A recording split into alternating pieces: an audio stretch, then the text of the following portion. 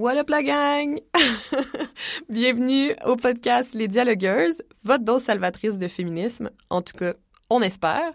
Ce podcast-là, c'est une création originale du collectif féministe Les Péripatéticiennes. Et notre mission au départ, quand on a voulu créer ce podcast-là, c'était de pouvoir se donner un endroit où on pouvait justement jaser d'enjeux féministes. Ben, on s'entend un endroit pas physique, là, mais pouvoir le partager, ces discussions-là, avec plein de gens. Donc, sur des enjeux féministes, puis d'ouvrir le dialogue, finalement, sur différentes réalités qui sont vécues par les femmes. Donc, en faisant tout ça, ben, on voulait donner la parole aux femmes, des femmes de différents milieux qui ont différentes expériences, puis qui peuvent nous faire profiter de leur savoir, finalement. Donc, moi, je m'appelle Coralie, je suis la personne qui hoste ce podcast, et avec moi, il y a ma sidekick, ma préf, ma meilleure, Casse-Pomme. Hello, guys! Sinon, aujourd'hui, on devient les dialogueuses de la diversité corporelle, et on rencontre Jessica Prudencio, une foodie, une freelancer et une influenceuse. Et on jase avec elle de troubles alimentaires, de grossophobie et de l'importance de la représentativité. C'est full intéressant, guys. Écoutez jusqu'à la fin. Par le fait même, n'oubliez pas d'aller nous suivre sur nos autres plateformes Facebook, Instagram et Patreon. Likez, sharez, donnez-nous plein d'amour. Sur ce, bonne écoute. Bonne écoute!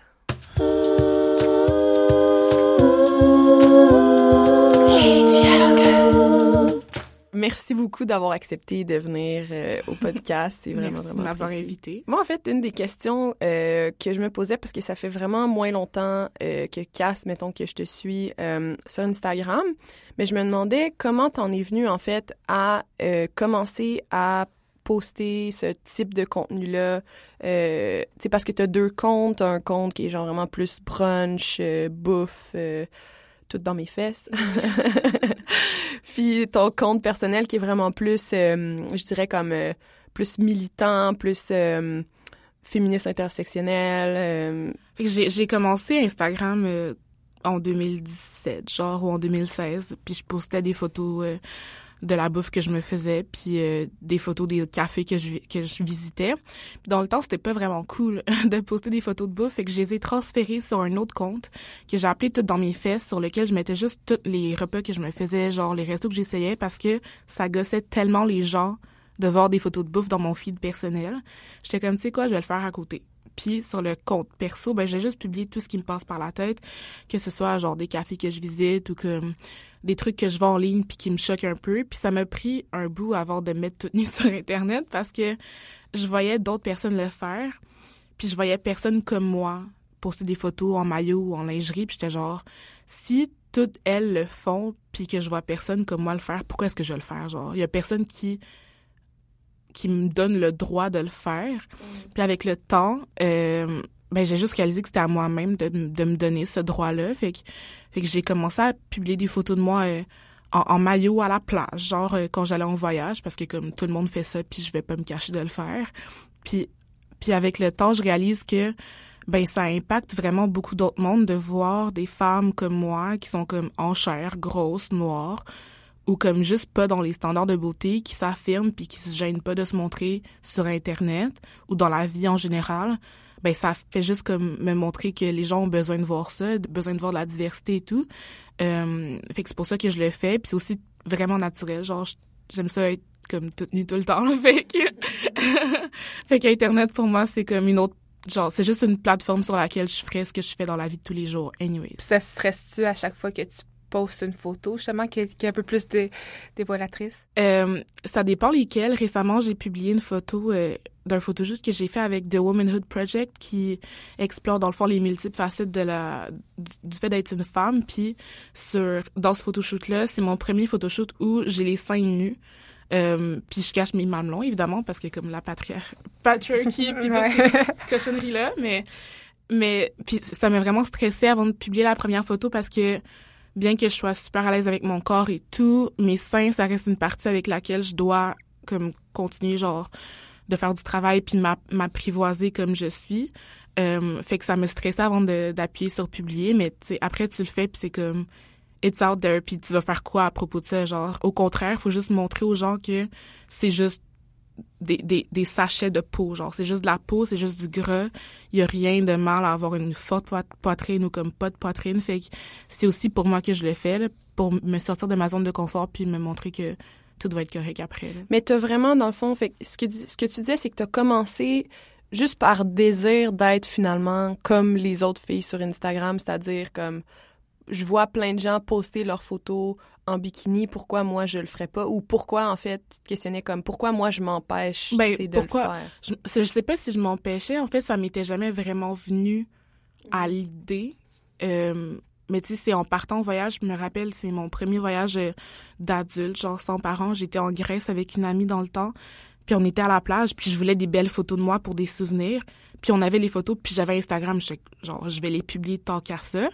Puis je me rendais compte que je voyais personne. Moi, dans le temps, je suivais personne qui me ressemblait ou qui sortait des standards de beauté. Puis je trouvais ça un peu injuste que tout le monde se donne le droit de le faire, mais personne ose le faire, tu sais. Fait que je me suis dit, je vais le faire pour les gens qui osent peut-être pas, puis pour moi, parce que ça fait des souvenirs, puis que je suis cute en maillot, puis je veux dire, je suis en Grèce, là, of course, que je veux des photos de moi en maillot. Donc, je l'ai fait parce que j'avais besoin de voir ou de me voir m'affirmer comme en ligne, parce qu'il y a personne qui va le faire pour moi, puis qu'au Québec, genre, je sais pas, sont les filles, les minorités, les comme femmes voilées, les femmes asiatiques qui s'affirment puis qui sont comme qui se gênent pas de prendre leur place, mais il y en a pas assez à mon goût, fait que je vais le faire pour elles. Puis dans le fond, comme ce que je comprends un peu, c'est qu'à ce moment-là, c'était pas tant dans une optique genre militante, mais c'était plus pour toi, genre. Oui. Mais à partir de ce moment-là, comment t'es arrivée à vraiment...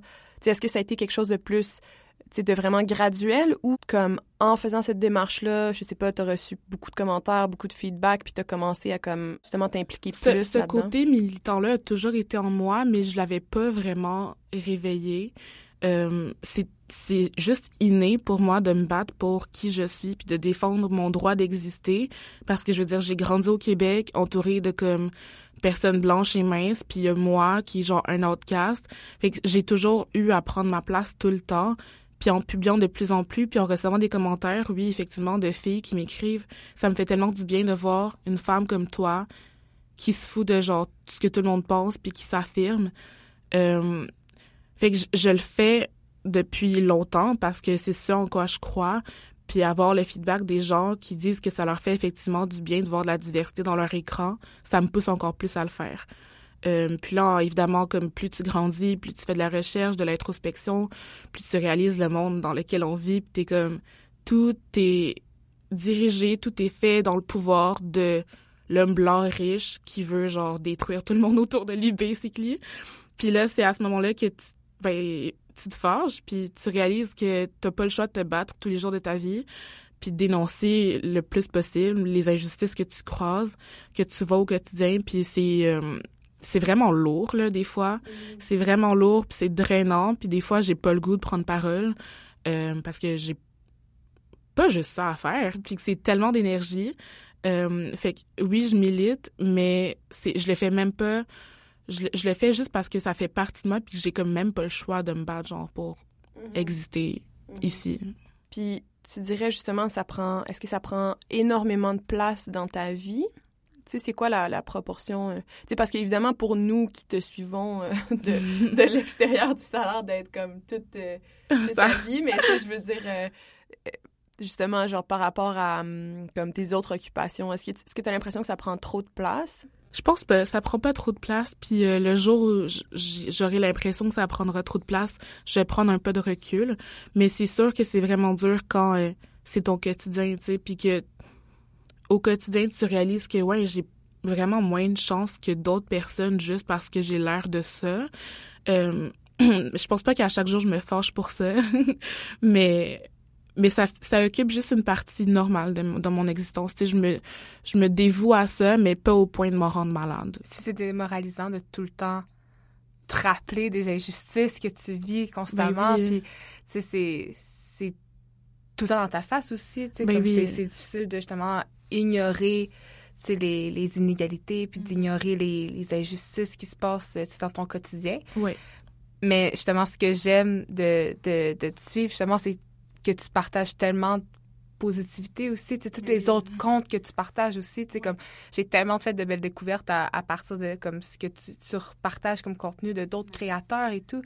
Puis justement, ça fait du bien parce que ça change justement ce qu'on voit. C'est ça, puis tout ce que je fais, it's not all about me. Je le fais pas juste pour moi, je le fais pour tous les autres aussi qui vivent des inégalités ou pas, parce que tout le monde devrait juste s'entourer de contenu, de personnes positives.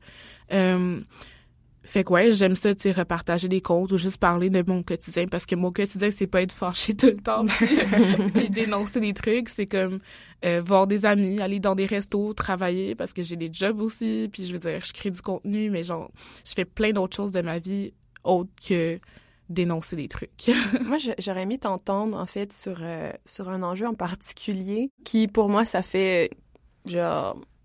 Ça doit faire maximum 2 ans que j'ai comme compris que c'était un enjeu, c'est-à-dire les cheveux des femmes noires. Ouais. Puis tu sais, évidemment, genre mon biais de femme blanche, j'avais même pas... Tu sais, c'était même pas... Je pouvais même pas m'imaginer que c'était quelque chose de comme problématique dans le sens où la société, justement, est tout le temps comme en train de valoriser des cheveux lisses, des cheveux... Tu sais, moi, j'ai des cheveux frisés, fait que j'étais comme « Ah non, j'ai pas les cheveux... comme, on va dire, qui sont comme... idéaux. Ouais, idéaux, mais comme ça n'a rien à voir avec les cheveux d'une femme noire, là, ça s'approche même pas de comme... Mais c'est ça, j'aurais aimé peut-être t'entendre développer là-dessus. C'est drôle parce que juste hier, j'ai défait mes tresses. J'avais des tresses avant d'arriver ici. Puis c'est tellement un rituel, puis c'est tellement comme... Les gens, ils peuvent pas s'imaginer à quel point ça prend de l'énergie avoir des cheveux crépus. Genre, ça prend tellement d'énergie que quand des femmes décident de mettre des perruques juste... pour comme pas avoir à dealer avec ça parce qu'ils ont des enfants à les porter à l'école ou genre des examens. Mais là, non seulement tu prends la décision de pas dealer avec ça, mais tu dois te confronter avec les gens qui vont te juger parce que t'as mis une perruque genre qui reflète pas tes cheveux naturels. Puis t'es comme, can I just have a break? Genre, est-ce que je peux juste comme essayer de vivre, genre, pour comme survivre? Puis tu sais, juste hier, j'ai défait mes tresses, mais comme ma mère était là, puis elle m'aidait parce que ça prend tellement de temps, puis genre j'avais une quantité monstrueuse de rallonge dans mes cheveux, c'est fou. Puis là après ça, il faut que j'aille les arranger, mais il faut que je m'assure de comme... Dans le fond, j'ai récemment comme entrepris la démarche de revenir à mes cheveux naturels. Fait que je suis arrivée au Québec il y a 3 ans et demi, puis fait que j'ai grandi ici, puis au début, ma mère était tellement occupée et essayait juste de survivre puis de s'adapter que on allait faire mes cheveux, puis ça arrivait vraiment fréquemment qu'on les défrisait. Fait on mettait plein de produits chimiques dans le fond pour les lisser. Comme ça, j'ai juste à faire un bun, genre aller à l'école ou comme à les mettre en tresse, puis ça, dans le fond, c'est genre la crème... c'est une crème, dans le fond, que tu te mets dans les cheveux puis qui rend ton cheveu lisse. Exactement. Comme un cheveu d'une personne blanche. Exactement. C'est une crème que genre tu mixes avec, je me rappelle plus, là, de l'eau, whatever, je sais vraiment, ça fait tellement longtemps puis je suis contente. Fait que tu le mixes, tu le mets dans tes cheveux, t'attends 15, 20, 30 minutes. Il y a des gens qui attendent tellement longtemps puis ça brûle, ça chauffe, t'as juste le goût de te gratter puis genre d'enlever ça de ta tête. Juste pour rendre tes cheveux lisses parce que c'est ce que la société dit qui est plus beau, genre. Puis ça, c'est, si je me trompe pas, c'est une pratique qui est quand même assez commune dans la communauté. C'est hyper courant, là. De se défriser les cheveux pour vouloir, par simplicité, mais aussi pour vouloir ressembler par simplicité, à l'idéal. Puis, exactement. Des fois, c'est par simplicité, mais il faut aussi se rappeler que peut-être qu'inconsciemment, c'est aussi pour fitter dans les standards de beauté, tu sais, parce que moi, je me rappelle, là, quand j'étais jeune, jusque genre fin du primaire, début secondaire, j'étais fâchée, genre, d'avoir des cheveux comme ça, parce que tu sors de la piscine, toutes tes, genre, amies blanches peuvent juste comme secouer leurs cheveux, puis là, toi, t'es comme, ouais, mais non, là, moi, mes cheveux, ils font pas ça, genre, pourquoi mes cheveux sont pas comme les tiens? Fait que là, tu grandis, puis dès le départ, tu constates ta différence, puis c'est tellement confrontant quand t'es un enfant, puis tu comprends pas pourquoi est-ce que toi, t'es différent, puis pourquoi... juste à cause de tes cheveux, tu vas vivre tellement d'affaires traumatiques, genre aller dans une entrevue avec des tresses, par exemple, puis là, la personne est comme, genre, elle a pas l'air tant professionnelle parce qu'elle a des dreads, ou parce qu'elle a des tresses, ou parce que, genre, ses cheveux sont pas lisses, parce qu'il y a des gens qui ont des pensées comme ça, là. C'est tellement deep que les gens soient habitués d'avoir des gens qui leur ressemblent, que dès qu'ils voient une mini-différence, ils sont pas à l'aise, genre. J'ai passé des entrevues avec des tresses bleues. Puis j'ai même pas eu peur parce que j'étais genre, si j'ai pas la job à cause de ça, je la veux pas, la job. J'ai pas le goût d'être dans un environnement de travail où je me sens pas accueillie, à l'aise. Puis c'est drôle parce que j'ai eu cette job-là, puis comme 1 ou 2 mois plus tard, genre, j'avais encore la même job, puis je suis venue avec des nouvelles tresses. Puis ma boss, qui est comme la fondatrice de l'endroit où je travaillais, est arrivée derrière moi, puis elle a passé ses mains dans mes cheveux, genre, sans comme me demander. Puis genre, ça m'a pris un moment pour faire comme, est-ce que ceci vient réellement de se passer, genre? Parce que je sais pas, vous, comment vous réagissez quand des gens que vous connaissez pas tant ou avec qui vous êtes pas tant proche vous touchent. Mais moi, déjà, à la base, j'aime pas ça. Puis mes cheveux, c'est sacré. Puis que ce soit ma boss en plus qui me fasse ça sans me le demander, j'étais genre, je peux pas plus me sentir violated en ce moment. Comme, tu peux pas juste prendre mon espace personnel comme si c'était le tien. Comme si t'avais un droit, genre, acquis de juste comme passer ta main dans mes cheveux. Ça m'a vraiment... Puis je lui ai dit comme la prochaine fois, si tu veux toucher mes cheveux ou me toucher moi, est-ce que tu peux me le demander? Comme, je pense même pas que j'ai à te le demander, mais comme, please, est-ce que tu peux ne pas juste assumer que mon corps et mon air et mon espace t'appartient? Elle a réagi comment quand tu lui as dit? Ben, évidemment, elle était choquée, là, genre, oh mon Dieu, je voulais vraiment pas te blesser, je voulais pas, comme, être maladroite. J'ai dit, je sais que c'était pas une mauvaise intention, mais maintenant que tu le sais, applique ça, tu sais. Puis, dans le fond, c'est ça fait que là, t'as comme parlé de plusieurs... Oui, j'ai parlé de beaucoup de choses. Ben, mais c'est ça, ce que je réalise, c'est que justement, genre, en tant que femme blanche, on a aucun... Tu sais, c'est comme un monde infini de, comme, trucs qu'on connaît pas. Ouais. Fait que là, t'as parlé de la crème pour lisser les cheveux, puis t'as parlé des tresses. Fait que ça, c'est comme... Les tresses, c'est parce que, genre, tu peux te faire des tresses dans tes cheveux, mais toi, j'ai l'impression que tu parlais de tresses comme, genre... Je saurais même pas comment les décrire, genre. OK, fait qu'il y a tellement de types de tresses, puis il y a tellement de types de coiffures que tu peux faire avec des cheveux crépus, puis c'est la beauté de la chose. Puis je pense même pas que les gens réalisent à quel point nos cheveux sont magiques. Comme, je peux avoir 10 coiffures différentes dans la même année, si je veux, en rajoutant des extensions. Fait que tu peux les rajouter en genre faisant des tresses qui sont un peu comme collées à ta tête. Moi, je fais des tresses souvent... tu prends une mèche de cheveux individuelle puis tu fais comme une tresse française, mais en rajoutant des extensions. Fait que tu peux avoir les cheveux de la longueur que tu veux, de la couleur que tu veux, de la grosseur que tu veux. Puis c'est vraiment facile à faire. Comme j'ai dit, c'est long, mais comme c'est notre réalité. Puis moi, les tresses, c'est vraiment une manière de perdre moins de temps au quotidien. Je suis ultra paresseuse, puis les cheveux crépus, en tout cas les miens, prennent tellement de temps à gérer le matin ou au quotidien que je mets des tresses, puis comme pendant 1 ou 2 mois, je me réveille, tous les matins, j'ai absolument rien à faire avec mes cheveux, puis je suis quand même cute, tu sais. Tandis que comme si je gardais mes cheveux naturels, oh my god, faut genre que je les peigne tout le temps, que je mets de la crème parce que mes cheveux sont tellement secs, surtout en hiver, au Québec, c'est l'enfer. D'où une des raisons pour lesquelles je fais des tresses en hiver, parce que c'est une coiffure qu'on appelle protectrice. Fait que ça va comme envelopper mon cheveu avec, tu sais, les fibres des extensions. Comme ça, tu sais, s'il fait froid ou whatever, mes cheveux ils vont pas se casser, tu sais, parce que le froid, c'est pas bon pour les cheveux. Mes cheveux à moi, fait que ça les rend vraiment plus faibles. Donc, il faut vraiment prendre soin. C'est une histoire d'une vie des cheveux de femmes noires ou sûrement d'hommes noirs, mais j'ai pas cette réalité-là, fait que je peux pas en parler. Ouais, fait que les cheveux, c'est tellement important pour une femme noire, mais en même temps, c'est aussi juste des cheveux, tu sais. Fait que des tresses, quand je vois des personnes qui sont pas, mettons, issues de minorités ou de communautés culturelles qui se mettent des tresses dans les cheveux, au début, ça me rendait hyper mal à l'aise parce que j'étais genre, pourquoi toi, tu peux faire ça, puis moi, quand je le fais, c'est mal, genre. Je me fais regarder ou j'ai moins d'opportunités ou comme... les gens peuvent me prendre moins au sérieux parce que j'ai des tresses ou parce que j'ai les cheveux bleus, genre. Mais quand Kylie Jenner met une perruque jaune, tout le monde l'applaudit. Tu sais, il faut juste comme prendre un step back puis réaliser, oui, c'est juste des cheveux à la base, mais c'est tellement plus que ça en même temps parce que il y a des gens qui vont avoir moins d'opportunités parce qu'ils ont un tel type de coiffure, alors que leurs collègues, genre caucasiens, blancs, peuvent avoir la même coiffure et avoir aucune répercussion sur sa vie, tu sais, avoir le même type de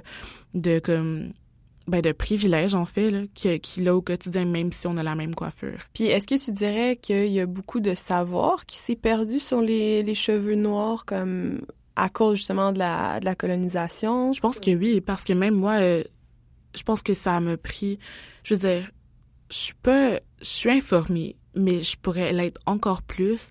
Puis c'est seulement comme en 2018, peut-être, que j'ai appris que les tresses dans les cheveux des Noirs, ça part de tellement loin, ça part de, justement, l'esclavage, puis de comme les femmes se faisaient des tresses pour dans le fond, comme illustrer des genres de labyrinthes pour s'échapper des colonies de coton, whatever, puis pour se réaffirmer, parce que les hommes blancs trouvaient que les cheveux des Noirs étaient ben trop exotiques puis tellement comme distrayants, fait qu'on les obligeait à raser leur tête, genre, ou à avoir des foulards. Puis avec le temps, on s'est réapproprié le foulard, puis on a dit, oui, dans le temps, c'est mon maître blanc qui me forçait à mettre un foulard sur ma tête parce que ça le distrayait trop, puis toutes les femmes blanches étaient jalouses autour. Mais maintenant, des années, des décennies, des centaines d'années, peut-être plus tard, je remets ce même foulard-là parce que j'ai passé au travers de toutes ces étapes-là, ces péripéties, ces traumas-là.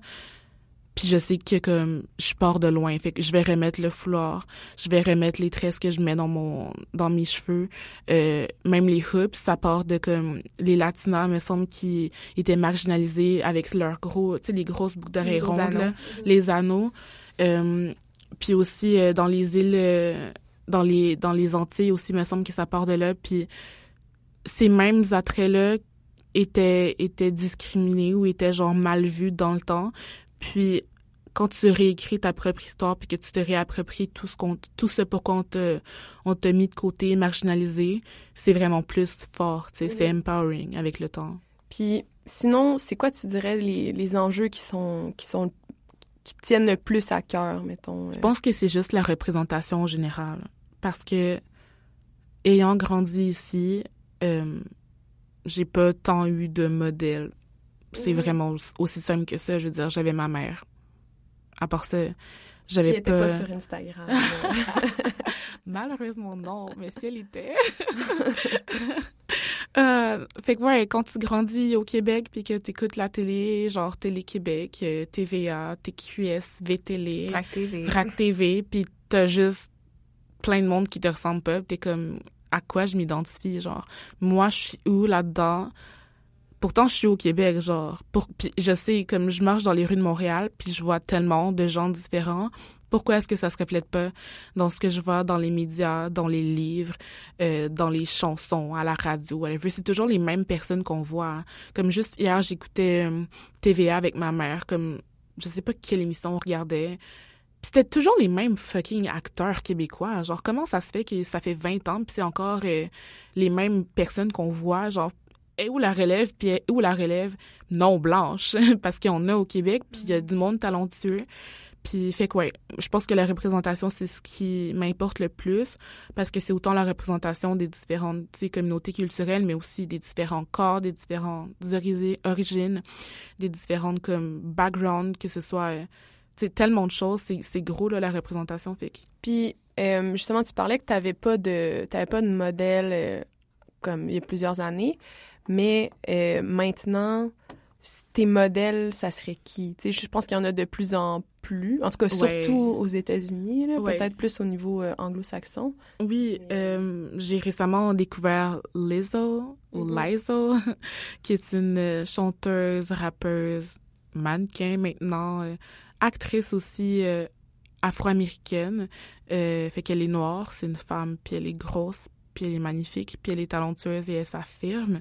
Fait que ça, c'est comme 2019 ou 2018, j'ai découvert cette femme-là, puis depuis, c'est vraiment une inspiration parce que, tu sais, elle s'affirme, puis elle dit dans une de ses chansons comme « Si moi, je brille, alors toi aussi, tu peux briller. » Genre, tout le monde mérite de se sentir bien dans sa vie, dans sa peau, dans son corps.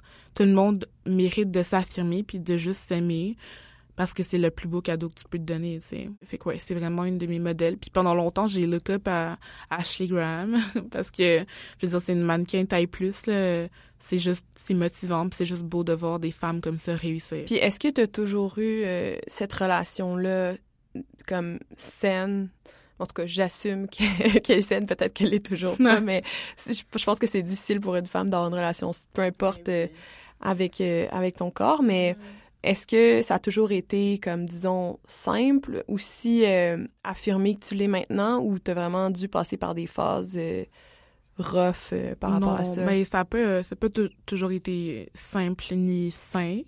Je pense que je veux dire, depuis mon plus jeune âge, j'ai su que j'étais pas dans la norme, là.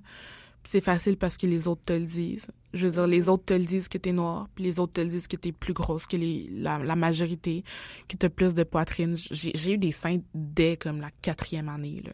Ce qui est vraiment injuste. C'est vraiment injuste quand t'es en 4e année pis t'es déjà la personne avec la plus forte poitrine, t'es comme... Dude, genre, j'ai quoi? T'es un enfant. Je suis un enfant, là, laissez-moi vivre. Puis, fait que non, c'est pas facile. Ça a pas toujours été facile parce que les gens te le mettent dans la face.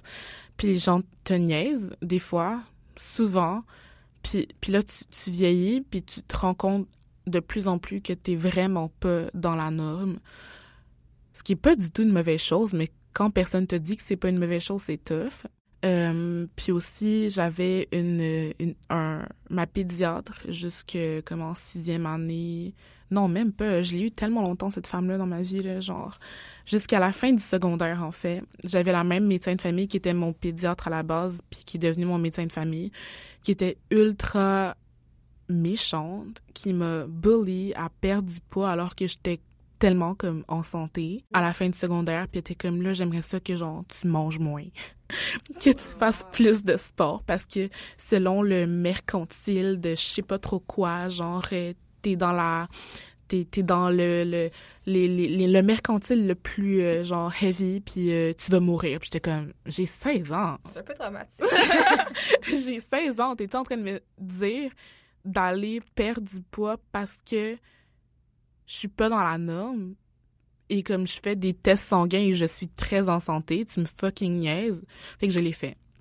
À la fin du secondaire, l'été entre secondaire 5 et le cégep, je me suis inscrite. Genre, excuse, mais ton médecin de famille, dans le fond, elle te disait tout ça sans que tu aies aucun record médical qui fasse en sorte que tu aurais besoin de changer ton alimentation. Zéro. Besoin de... Zéro. Une fois, j'étais dans un cours de gym au secondaire, puis on joue au basket, puis je me suis genre un peu foulé le poignet, puis fait que je suis allée la voir parce que j'ai dû faire de la physio et tout, puis elle comme, tu sais, si t'étais moins grosse, genre, j'étais genre, quoi? Quoi? Wow. C'est quoi le lien entre mon poids puis je me suis foulé le poignet? Quoi? Genre, je te jure, tout ce que... Genre, j'aurais pu avoir un rhume puis elle aurait dit « Ouais, mais perds du poids. » Puis j'aurais fait genre, tu me niaises, là. Genre, cette femme-là, elle a hanté ma vie pendant tellement longtemps au point où, à la fin du secondaire, je l'ai finalement écoutée. J'étais genre... OK, mais il doit vraiment avoir quelque chose de mal avec moi pour que cette femme, depuis des années, me dise que je dois perdre du poids. Fait que je vais le faire, puis peut-être que, genre, la vie va changer. Fait que j'ai été au gym. Puis, genre, je m'entraînais tout le temps. Puis là, j'ai suivi un régime qui s'appelle, genre, kilo cardio, qui est fait par des nutritionnistes au Québec, qui te dit combien de calories tu dois manger selon telle chose. Fait que moi, j'ai fait ça pendant un été complet. J'ai perdu fucking de poids. J'ai arrêté de manger toutes les choses que j'aimais. J'allais presque plus au resto. Je voyais presque plus mes amis. Si je les voyais, j'étais genre, il faut que je fasse le plus d'activités possible pendant que je suis avec eux. Genre, fait qu'on faisait des cours de yoga, ou genre, on allait marcher, whatever, parce que j'étais genre, il faut que je perde du poids pour que je sais pas trop quoi, point d'interrogation, parce qu'on m'a dit de faire ça, jusqu'au point où, ben là, tu développes évidemment une relation encore plus malsaine avec ton corps, puis tu te trouves même pas plus belle, même si t'as perdu 80 livres, parce que tu te regardes, t'es comme, je vais jamais être assez. Puis t'arrêtes de manger toutes les choses que t'aimes, alors que ma vie, ma passion, c'est de manger, là, genre. Fait que c'est vraiment tough. Puis quand tu te rends compte qu'il y a une faille dans ce système-là, ben moi, ma solution, c'était de manger ce que j'avais pas pu manger, ce que je m'étais interdit de manger dans les dernières semaines. Fait que là, j'ai développé un trouble alimentaire.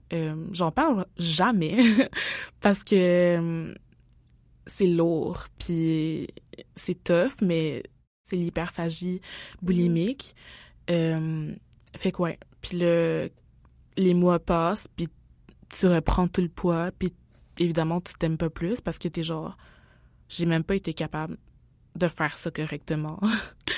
puis fait que ouais. C'était vraiment tough. J'ai vu une psy, j'ai vu une travailleuse sociale. J'en ai parlé, j'ai fait full de travail sur moi. T'as arrêté de voir ton médecin, j'espère? Chris, oui. Cette femme. Oh my God. C'était comme où dans ton cheminement que t'as fait comme, wow, attends, elle est toxique, faut que je la coupe? Ben, c'est même pas moi, genre, c'est juste, j'ai atteint l'âge où j'avais plus le droit, genre, parce que je pense que elle a fait une exception pour moi. À la base, c'est une pédiatre, puis je pense qu'elle avait fait une exception pour moi et quelques autres personnes en attendant que je me trouve un médecin de famille. Fait que c'est vraiment juste comme la vie qui a fait en sorte que cette personne-là devait plus être là, genre, dans ma vie. Fait que ouais, c'est ma mère qui s'est rendue compte que ça allait tellement pas, puis ma mère africaine qui, genre, part tellement d'un background différent du mien, qui a pensé à demander à ses collègues de travail, genre, yo, est-ce que vous connaissez comme un spécialiste de la santé qui peut juste aider ma fille parce qu'elle a quelque chose puis ça va pas puis comme il faut faire quelque chose pour l'aider, genre. Fait que j'apprécie tellement ce geste-là. Donc j'ai vu une psy qui était spécialisée dans les troubles alimentaires et dans tout ça, puis j'ai lu, puis j'ai pris des step back, puis ça l'a pris un bout, là. Mais non, c'est long, là. C'est un long cheminement. C'est un long cheminement, puis c'est beaucoup de juste de travail, puis de contrôle, puis de laisser aller en même temps. Heureusement, aujourd'hui, ma relation avec la bouffe est vraiment saine. Ma relation avec mon corps est, genre, plus belle que jamais. C'est pas parfait, là. Tout le monde a des journées où il se trouve pas cute, mais tu sais, c'est normal. Mais c'est vraiment pas comme dans le temps. T'sais. Fait que je pars de loin. Puis c'est quand même la plus belle chose qui m'est arrivée, même si c'était vraiment traumatique. Aujourd'hui, genre, je sais tout ce que j'ai traversé, puis c'est pour une raison, parce que maintenant, I get to, genre, en parler, tu sais, puis ça fait vraiment du bien, autant à moi qu'à toutes les personnes qui se reconnaissent dans ce que j'ai vécu, là. Si on parle comme en termes de temps, parce que là, tu l'as comme expliqué, mais combien de temps ça a duré? Tu sais, parce que tu as dit, mettons, de l'été de ton secondaire 5 au cégep, là, tu as été un laps de temps, dans le fond, à être comme obsédé par ce que tu mangeais, par le fait de t'entraîner. Ça a duré combien de temps, cette espèce de... C'est tellement arrivé rapidement, là. Ouais, c'est ça. De la manière que t'en parles, c'est vraiment comme du jour au lendemain, comme un changement, puis une obsession vraiment très, très intense. Je pense que chaque personne a comme peut-être des tendances un peu plus obsessives. Il y a des gens qui sont peut-être plus prédisposés, mais moi, je sais pas ce qui s'est passé, mais c'était vraiment comme un déclic, genre presque du jour au lendemain. Dès que j'ai vu des résultats, puis que j'ai vu que je perdais du poids, puis que j'ai vu la réponse des gens qui étaient tellement comme « OK, maintenant, je t'évalue tellement plus, maintenant que t'as perdu 50 livres, genre, tu vaux plus pour moi. » Puis t'es comme « Arc. » Mais c'est tout le monde, genre, tu perds du poids, puis les gens te félicitent, mais ils savent pas que t'es vraiment malheureux, que c'est malsain. Ce qui aide dans l'engrenage, fait que ça arrive de plus en plus vite. Tout ça, mettons, le fin du secondaire, je perds du poids, je me sens bien dans ma peau, mais en même temps, je me déteste, c'est comme 1 an. Puis là, 1 an plus tard, je commençais la thérapie, genre. Fait que ça a duré 2 ans en tout, à peu près, là, je dirais, parce que des fois, j'ai des souvenirs Facebook avec des photos de moi, comme... je me regarde puis je sais que je suis malade, genre, sur la photo. Comme, peut-être que dans les yeux de certaines personnes, j'étais belle, mais moi, je me regarde puis j'ai genre pitié pour cette jeune fille-là qui pense que parce que elle a perdu du poids, sa vie vaut plus cher, genre. Fait en tout cas, peut-être 2 ans en tout. Puis évidemment, comme, ça te suit toute ta vie, là, ce genre d'expérience-là avec autant la nourriture que ton corps. C'est un peu une bataille à chaque jour, là. Puis je sais pas si tu pouvais développer un peu plus sur le trouble alimentaire en question, parce que moi, personnellement, je suis pas... T'as dit c'est de l'hyperphagie? Oui, c'est l'hyperphagie boulimique. Fait que c'est comme des crises qui sont déclenchées par tellement de choses différentes. Fait que je vais parler dans mon cas à moi. C'était juste un mal-être. Puis genre, je fais quand même beaucoup... J'en fais moins qu'avant, là, mais je faisais beaucoup d'anxiété dans le passé. Puis c'était pour moi vraiment une manière de juste comme reprendre contrôle, même si c'était dans une immense perte de contrôle, genre. Je sais pas comment l'expliquer encore à ce jour, mais tu te sens tellement mal dans ta peau ou dans ce que tu vis au quotidien que ta façon de gérer ton stress, ton mal-être, c'est juste de retrouver quelque chose qui est réconfortant à la base. Fait que ça va être de manger. Mais le problème avec ça, c'est que tu manges des quantités astronomiques de bouffe jusqu'à genre te sentir tellement mal que tu veux comme te purger. Mais le truc avec l'hyperphagie boulimique, c'est qu'il y a pas de purge. Fait que tu fais juste manger jusqu'à te sentir mal. Puis là, tu te sens hyper coupable, puis tu peux pas bouger, genre. Puis là, t'es comme, mais qu'est-ce que j'ai fait? Puis t'es juste pris avec cet état mental. Ouais. T'es juste pogné là. Tu te sens vraiment pas mieux, là. Au contraire, tu te sens pire. Puis c'est manger, genre, tout ce qu'il y a sur ton chemin, là. Comme je pourrais manger, genre, des bouts de sucre, genre, si j'en voyais devant moi. Genre, j'ai écouté des podcasts ou des gens qui disaient qu'ils mangeaient de l'avoine sèche, tu sais. C'est juste pour remplir ce vide-là, qui est comme un vide de stress ou d'anxiété ou de mal-être ou de dépression ou de juste je me sens pas bien, fait que je vais me remplir avec de la nourriture. Sauf que je sais pas si c'est le courage ou j'ai pas l'envie ou je suis pas capable genre de me purger. Fait que ça va être y a pas de comportement compensatoire, fait que tu veux pas nécessairement te faire vomir ou comme faire des quantités de sport vraiment intenses. Ouais. Exactement. Fait que c'est ça c'est vraiment pas un bon feeling. Puis ça affecte beaucoup ta relation avec la bouffe parce que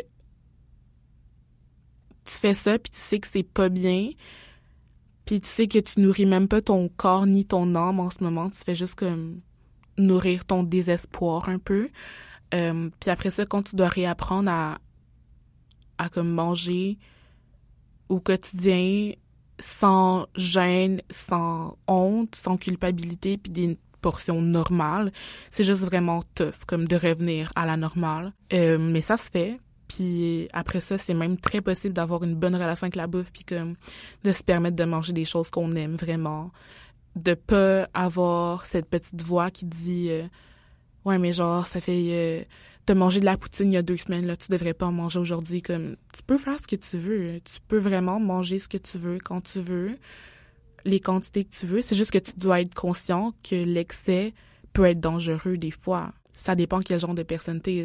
Tu peux avoir des tripes de bouffe puis manger comme 15 tranches de pain. I guess que les gens peuvent faire ça, mais moi, je fais encore mon possible pour pas me mettre dans des situations comme ça parce que je sais d'où je viens. Puis je sais que l'excès peut facilement comme devenir tricky pour moi, mettons. Wow. C'est... J'avais jamais entendu parler. Ben, pourtant, tu sais, genre, j'imagine que tu dois pas être la seule personne qui vit avec qui a vécu avec ce trouble alimentaire-là. Tu sais, on entend souvent parler d'anorexie et tout ça. Même de boulimie, mais pas de différentes sortes. Tu sais, c'est rare que, justement, c'est comme les troubles alimentaires pas particuliers, mais vraiment spécifiques soient comme définis. Puis je pense que c'est bien, justement, d'en parler parce qu'après ça, quelqu'un qui vit ça peut connecter puis trouver c'est ça que j'avais ou c'est ça que je vis en ce moment, puis c'est vraiment différent des autres troubles alimentaires, donc je dois je dois traiter de cette façon ou je dois trouver un professionnel de la santé qui est vraiment spécialiste dans ce type particulier. Parce que vraiment, tu sais, il y a rien qui est global dans tout ça, là, tu sais, s'il y a pas de solution miracle. Donc, Non, mais c'est pour ça, il faut en parler. Je sais pas si je devrais plus en parler en même temps. Je peux pas, tu sais. Mais non, mais tu sais, c'est ton expérience à toi. Fait que, tu sais, c'est comme, tu sais, tout le monde est dans son propre cheminement. Ouais. Donc, tu sais, c'est comme... Puis on choisit ses batailles, là. Exactement, ouais. Mais tu sais, il y a des femmes comme Eliane qui en parlent ou qui en ont parlé, fait que...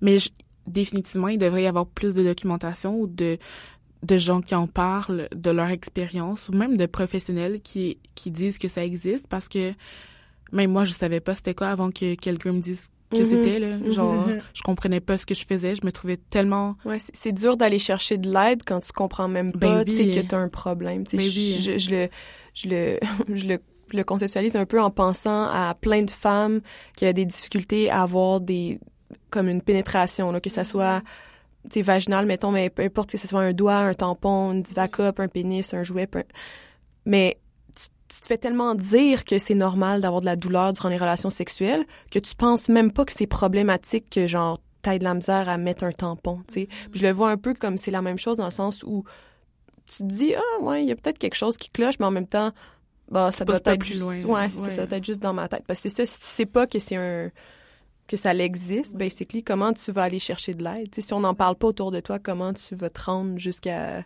Mais je trouve ça vraiment impressionnant, le chemin que t'as fait, parce que, je veux dire, on passe de comme une relation ultra malsaine avec la bouffe, avec un compte Instagram qui ne parle que de bouffe. Fait que tu vas être vraiment fière. Je suis vraiment fière, je suis vraiment contente, puis je veux dire, je serais pas la personne que je suis sans tout ce que j'ai vécu, puis sans toutes les personnes qui m'ont aidée à sortir de ça. Fait que je suis vraiment blessée et vraiment comme reconnaissante envers les expériences passées qui étaient vraiment tough, mais qui m'ont forgée. Puis comme j'ai dit, c'est vraiment possible là, d'avoir une bonne relation avec la bouffe après un trouble alimentaire. Ça peut prendre du temps, ce qui est normal.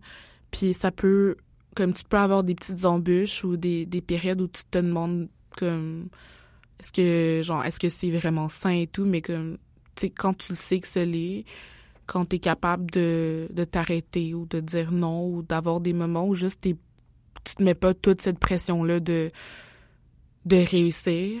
C'est vraiment juste possible de manger, d'avoir du fun, parce que la bouffe, c'est convivial, puis c'est rassembleur, puis c'est le fun, puis c'est comme ça que j'ai rencontré tellement de gens, autant en voyageant qu'au quotidien. Là. C'est vraiment comme... C'est quelque chose qui rassemble à un point où les gens le réalisent peut-être pas, genre. Ben, c'est dans les conseils je crois dans le guide alimentaire canadien, comme dans les trucs les plus importants, c'est partager des moments ensemble pour manger. Ça fait tellement... Tu sais, comme, j'ai l'impression qu'on est beaucoup dans une période où les gens sont comme, OK, je vais écouter Netflix, je vais manger. Tu sais, comme t'as ton bol de peu importe ce que tu manges, tu sais, t'es tout seul. Mais au lieu de justement comme un peu de genre de conscious living, puis de faire comme, OK, non, je fais juste comme apprécier le fait que je mange présentement, puis encore mieux, j'apprécie le fait que je mange avec des amis, avec la bonne compagnie. Comme ça, justement, le sentiment de, tu sais, de manger, s'alimenter, ben c'est positif parce que t'es entouré des gens que t'aimes, tu sais, c'est comme tu disais, tu sais, c'est rassembleur.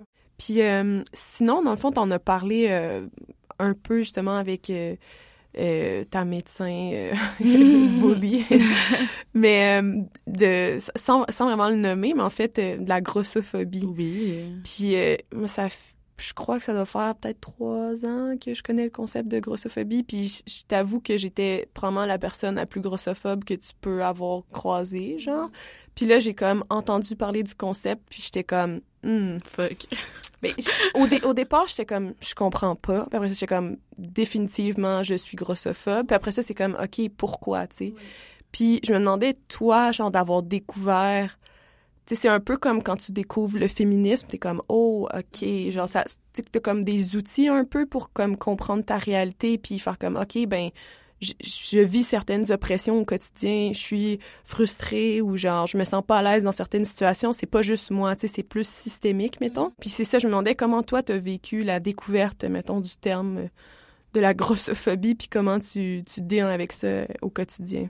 Moi, j'ai découvert le terme il y a quelques années aussi. C'est une de mes cousines, Jessica Prudencio, qui est une blogueuse aussi, puis une mannequin, puis créatrice de mode en Paris, en France, qui est aussi évidemment grosse, puis elle lutte contre la grossophobie depuis genre une dizaine d'années, puis c'est en découvrant son compte, puis comme ce qu'elle fait, que j'ai genre réalisé que c'était vraiment un concept. Parce que de la grossophobie, j'en ai toujours vécu, mais j'ai jamais su qu'il y avait un mot, puis un univers autour de ça, tu sais.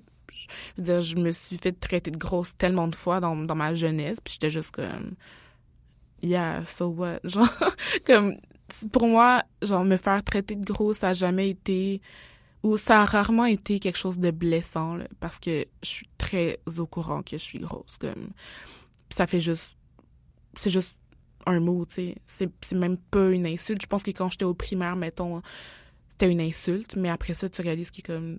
Ouais, mais et alors, tu sais, je suis tellement plus que ça. Fait que quand j'ai découvert la grossophobie en tant que telle, en fait, j'étais même pas surprise, là.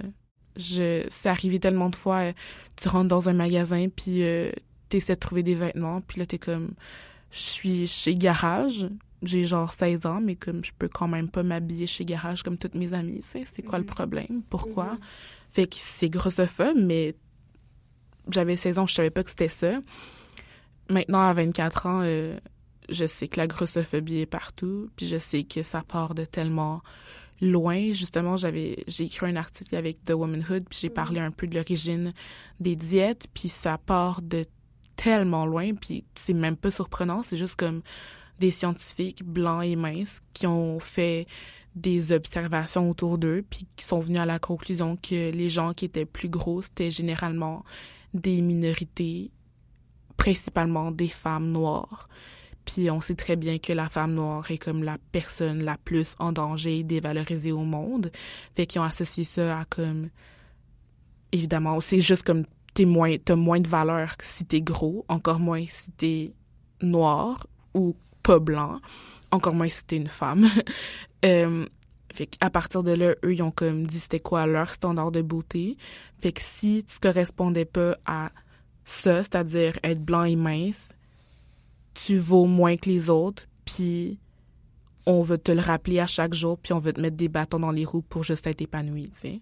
Ce qui est vraiment fucked up quand tu y penses, là. Genre, pourquoi est-ce que tu décides qu'il y a une hiérarchie dans, genre, autant les races que je mets entre guillemets, ou hiérarchie dans les types de corps, comme qui a décidé ça, pourquoi, puis là, c'est je sais pas, pour faire du cash avec l'industrie des diètes, genre, ou avec l'industrie du fitness, ou la chirurgie esthétique, juste pour que tout le monde fasse absolument tout dans leur pouvoir pour revenir à ces standards de beauté-là qui sont donc bien sécurisants, tu sais. Puis c'est ça qui est fascinant, moi, je trouve, c'est que il y a beaucoup de gens qui mettent de l'avant, quand tu leur parles de grossophobie, ils sont comme non, mais moi je suis pas grossophobe, là, c'est une question de santé. Puis qui remet, un peu comme la médecin qui te dit t'as mal au poignet, tu devrais perdre du poids, c'est vraiment logique, tu sais. Qui est comme comme qu'est-ce que tu réponds à ces gens-là qui te parlent de santé avant tout, tu sais, alors que pour vrai, ces gens-là disent de la merde, OK?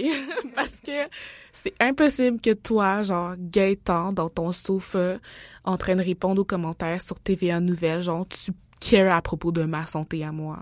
Tu me connais pas. Viens pas mettre ta grossophobie comme sous quelque chose de positif. Non, mais je me soucie de la santé du Québec, ça coûte cher au gouvernement, genre, fuck you, comme. Fais juste le dire que t'es grossophobe pis que t'aimes pas les gros, genre. Puis ce qui est encore plus weird, c'est que souvent, il y a plein de gros qui ont de la grossophobie genre internalisée. Puis comme même moi, des fois, là, je pense des affaires, puis je suis comme oh Jess, OK. On peut comme déconstruire ça parce que c'est mal ce que tu penses. Puis il y a tellement de gens qui sont pas à l'aise avec ce qu'ils sont ou ce qu'ils voient, avec la différence en général, puis qui vont comme mettre ça sous le dos de mais c'est pour le système de santé, là, ça serait bénéfique à tout le monde si tout le monde était mince. Tu sais, t'es genre but you don't even care. Fais pas semblant que comme ma santé, tu as ma santé à cœur parce que c'est même pas ça. Tu veux juste comme essayer de me rabaisser parce que tu penses que c'est mieux d'être mince parce que la société te l'a dit, genre. Puis aussi, littéralement, tout le monde est fait différemment. Ouais. Fait que c'est ridicule de faire « Ah non, mais pour tout le monde, la santé, c'est d'être mince. » Parce que tout le monde a des corps différents. Puis comme ça, je veux dire, il n'y a rien de plus évident, là, tu sais, comme... Littéralement, tous nos corps sont différents, tu sais, comme... Il n'y a personne qui est fait pareil. Fait que de dire que, justement, être mince est accessible à tout le monde, c'est pas vrai. C'est pas vrai c'est non pas plus. vrai.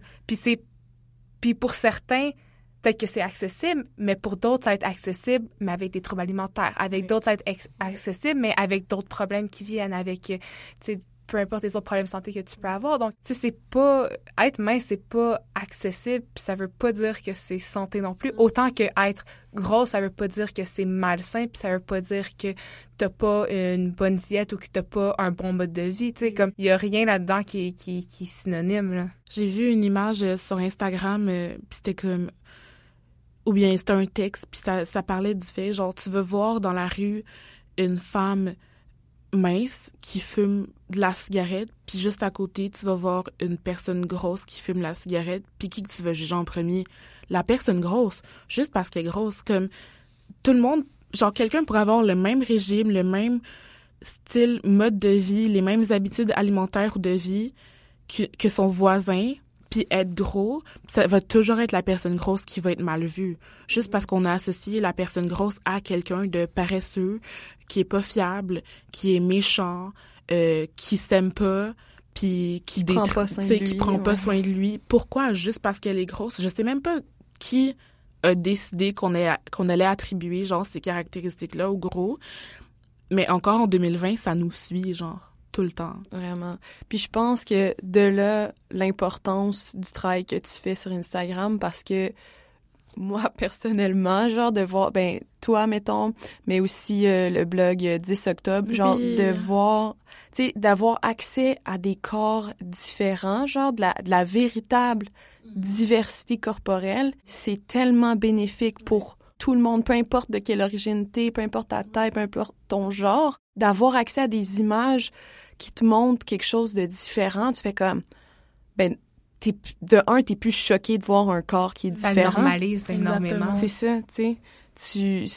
C'est ça, ça te désensibilise complètement à ce genre, justement, de réflexion-là, de comme, c'est danger, tu sais, différents dangers, tu sais, comme... Ça te coupe complètement. Fait que je trouve que c'est vraiment important, le travail que tu fais. Là. C'est super important, puis merci. Puis j'aimerais vraiment ça que plus de gens le fassent. T'as même pas besoin d'être gros. Là. Comme, sois juste toi-même, puis affirme-toi, puis aime-toi et montre aux gens que, il y a vraiment rien de mal à s'aimer, là, genre, au contraire. puis tout le monde devrait le faire parce que je pense que les gens seraient tellement plus heureux si ils se mettaient moins de pression, puis si ils commençaient tranquillement à se foutre de tout ce que les gens pensent autour d'eux, parce que c'est vraiment, une fois que tu réalises que il y a personne qui peut te dicter comment tu peux vivre ta vie, que c'est toi qui la prends en main, puis que c'est toi qui décides ce que t'en fais, puis comment tu gères ça. Une fois que tu réalises que, genre, tout ça est en ton pouvoir, puis que tu mérites, genre, de te sentir bien dans ta peau, les gens autour, comme, leur opinion vaut absolument rien là, par rapport à ça, tu sais, par rapport à the way you look ou genre les choses que tu fais, comme, qui va te dire que parce que t'es gros, tu peux pas mettre de crop top, genre, fuck you, je vais le faire si je veux. Vraiment. Ouais. On a un texte qui va bientôt sortir justement là-dessus, puis je pense que c'est ça qui est intéressant, c'est de dire comme, finalement, c'était pas tant le poids que j'avais, tu sais, j'étais peut-être vraiment plus mince il y a 2 ans, mais j'étais vraiment pas tant plus heureuse dans ma tête. Puis je le sais for a fact que je me sentais grosse à ce moment-là, alors que je l'étais pas du tout. C'est juste une question de comme d'estime de soi, de perception. Vraiment. Puis c'est ça. Je pense que pour toutes ces raisons-là, c'est tellement important d'avoir plus de gens comme toi qui justement comme promouvoir un message comme de s'accepter, puis justement de diversité de corps, puis d'expérience, finalement. Là, puis aussi de montrer que, tu sais, comme c'est dommage que ce soit comme un contraste, mais que justement t'aies un compte de bouffe puis que tu sois comme j'aime manger puis voici la nourriture que je mange puis genre c'est fucking bon tes œufs puis du bacon.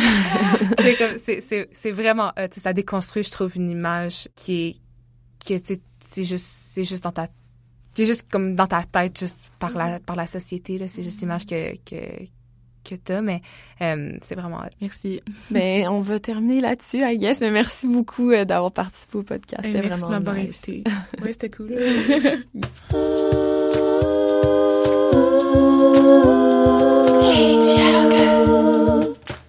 Donc, retour au segment habituel. Donc, si c'est pas la première fois que vous écoutez le podcast, vous le savez. À tous les épisodes, on va avoir ce segment-là où on va parler d'un texte qu'on a déjà publié sur notre blog. lespéripatéticiennes.com. Aujourd'hui, on jase du texte « Vestiaire de piscine, œuvre de la diversité corporelle ». C'est écrit par Médusa et ça a été publié le 21... Désolée, guys. Le 21 novembre 2019. Puis ça parle de quoi, ce texte-là? De nudité. Wow! De nudité. En fait, ça parle un peu de la libération qu'une femme peut vivre dans un vestiaire de piscine. Ou le contraire, un peu la gêne qu'elle a dans un vestiaire de piscine, parce que il y a du monde qui vont être complètement à poil, puis il y en a d'autres qui vont être vraiment gênés avec leurs serviettes et tout pour essayer de se cacher. Donc, ça parle un peu de ton acceptance de ton corps, puis de comment tu le compares aussi par rapport à d'autres femmes. Puis, ce que je trouve qui est intéressant aussi dans ce texte-là, c'est que finalement, ce que Médusa nous dit, c'est qu'il n'y a pas meilleur endroit que les vestiaires de piscine pour vraiment voir de la diversité corporelle. Puis là, quand on parle de diversité corporelle, c'est que si vous mettez à regarder dans les médias, mettons, les femmes ou les hommes que vous allez voir, c'est généralement des personnes qui vont être blanches, grandes, minces, souvent blondes. Musclé, ouais, en forme. Ben, en forme, je veux dire, ouais, musclé, pas en forme, parce que le poids n'a pas rapport, c'est pas un bon indicateur de la santé. Mais c'est ça, donc, on voit constamment les mêmes corps, puis après ça, on se retrouve à se regarder dans le miroir puis se dire comme, mon Dieu, je suis pas rapport dans cette société-là, etc. Donc, la diversité corporelle, c'est vraiment important parce que, justement, on permet à différents types de corps d'être visibles. Puis ça, ben, c'est nice. Ça a des bonnes répercussions. Tu sais, tout le monde se sent représenté à travers ça. Et donc, c'est ça, la réflexion de Médusa, c'était vraiment de dire, ouais, ben, dans les médias, je retrouve pas vraiment ça, la diversité corporelle. Mais par contre, un lieu où je retrouve ça, c'est dans les vestiaires de piscine avec des femmes de tous les âges, de toutes les formes, de toutes les couleurs. Puis ça, c'est vrai. Puis aussi... en tout cas, expérience personnelle, mais quand que je vais nager puis je vais dans un vestiaire de piscine, genre, j'aime ça, pas être gênée de me déshabiller. Comme, fini, là, les moments de me cacher avec ma serviette, tu sais, on s'entend que j'ai moins de pudeur que d'autres, mais comme, tu sais, vraiment, genre, OK, faut que je change mon maillot puis je mette mes culottes, ben, je change mon maillot, je mets mes culottes. Tu sais, comme, je suis pas gênée parce que je sais que à côté de moi, la madame a fait la même chose puis on a toutes le même but d'aller nager ou de retourner chez nous. Puis on est toutes pas gênées de partager notre corps les uns avec les autres, mais sans toucher. Mais c'est intéressant que tu dises ça, sans toucher, parce que finalement, la nudité, ce qu'on voit de la nudité, ce qu'on nous apprend de la nudité, c'est que c'est quelque chose de sexuel, de sexualisé. Puis dans ce contexte-là, où la nudité, ça n'a rien à voir avec le sexe, on est comme mal à l'aise. Tu sais, pourtant... devrait-on être mal à l'aise, tu sais? On peut se poser la question, tu sais. Ouais. C'est vrai. Bref. Des très bons points, tout ça. Ben oui, certainement. Ça me fait réfléchir encore. Mais en tout cas, si vous voulez aller lire le texte aussi, Vestiaire de piscine, œuvre de la diversité corporelle de Médusa, vous pouvez aller sur notre site web ou encore cliquer directement dans le lien dans la bio. Dans la description. Oui, dans la bio, ce serait sur Instagram.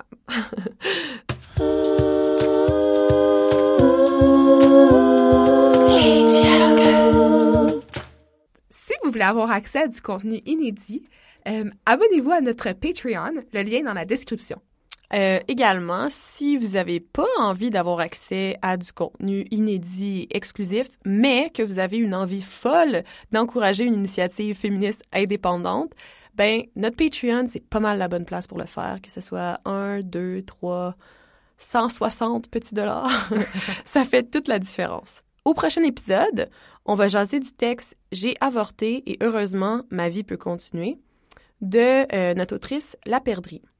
Si ça vous tente de prendre l'avance puis d'essayer de deviner l'identité de notre prochain invité, vous pouvez aller lire le texte, dans le fond, directement sur notre site web ou cliquer dans le deuxième lien dans la description. En terminant, si vous nous écoutez sur l'application Balado, Spotify ou autre, laissez-nous un rating. Ça a fait son petit bout de chemin parce que ça permet à des gens de voir que c'est un podcast qui a ben de l'allure. Qui est vraiment très, très dope et très, très féministe. Puis plus il y a de gens qui vont le regarder, plus le monde va être féministe. En tout cas, c'est le pari qu'on fait. Puis, si vous voulez pas laisser un rating, vous pouvez quand même en parler à vos amis, à vos proches, à vos chats, à vos chiens. Vos poissons rouges. Parlez-en. Puis, comme ça, on va pouvoir continuer d'en faire.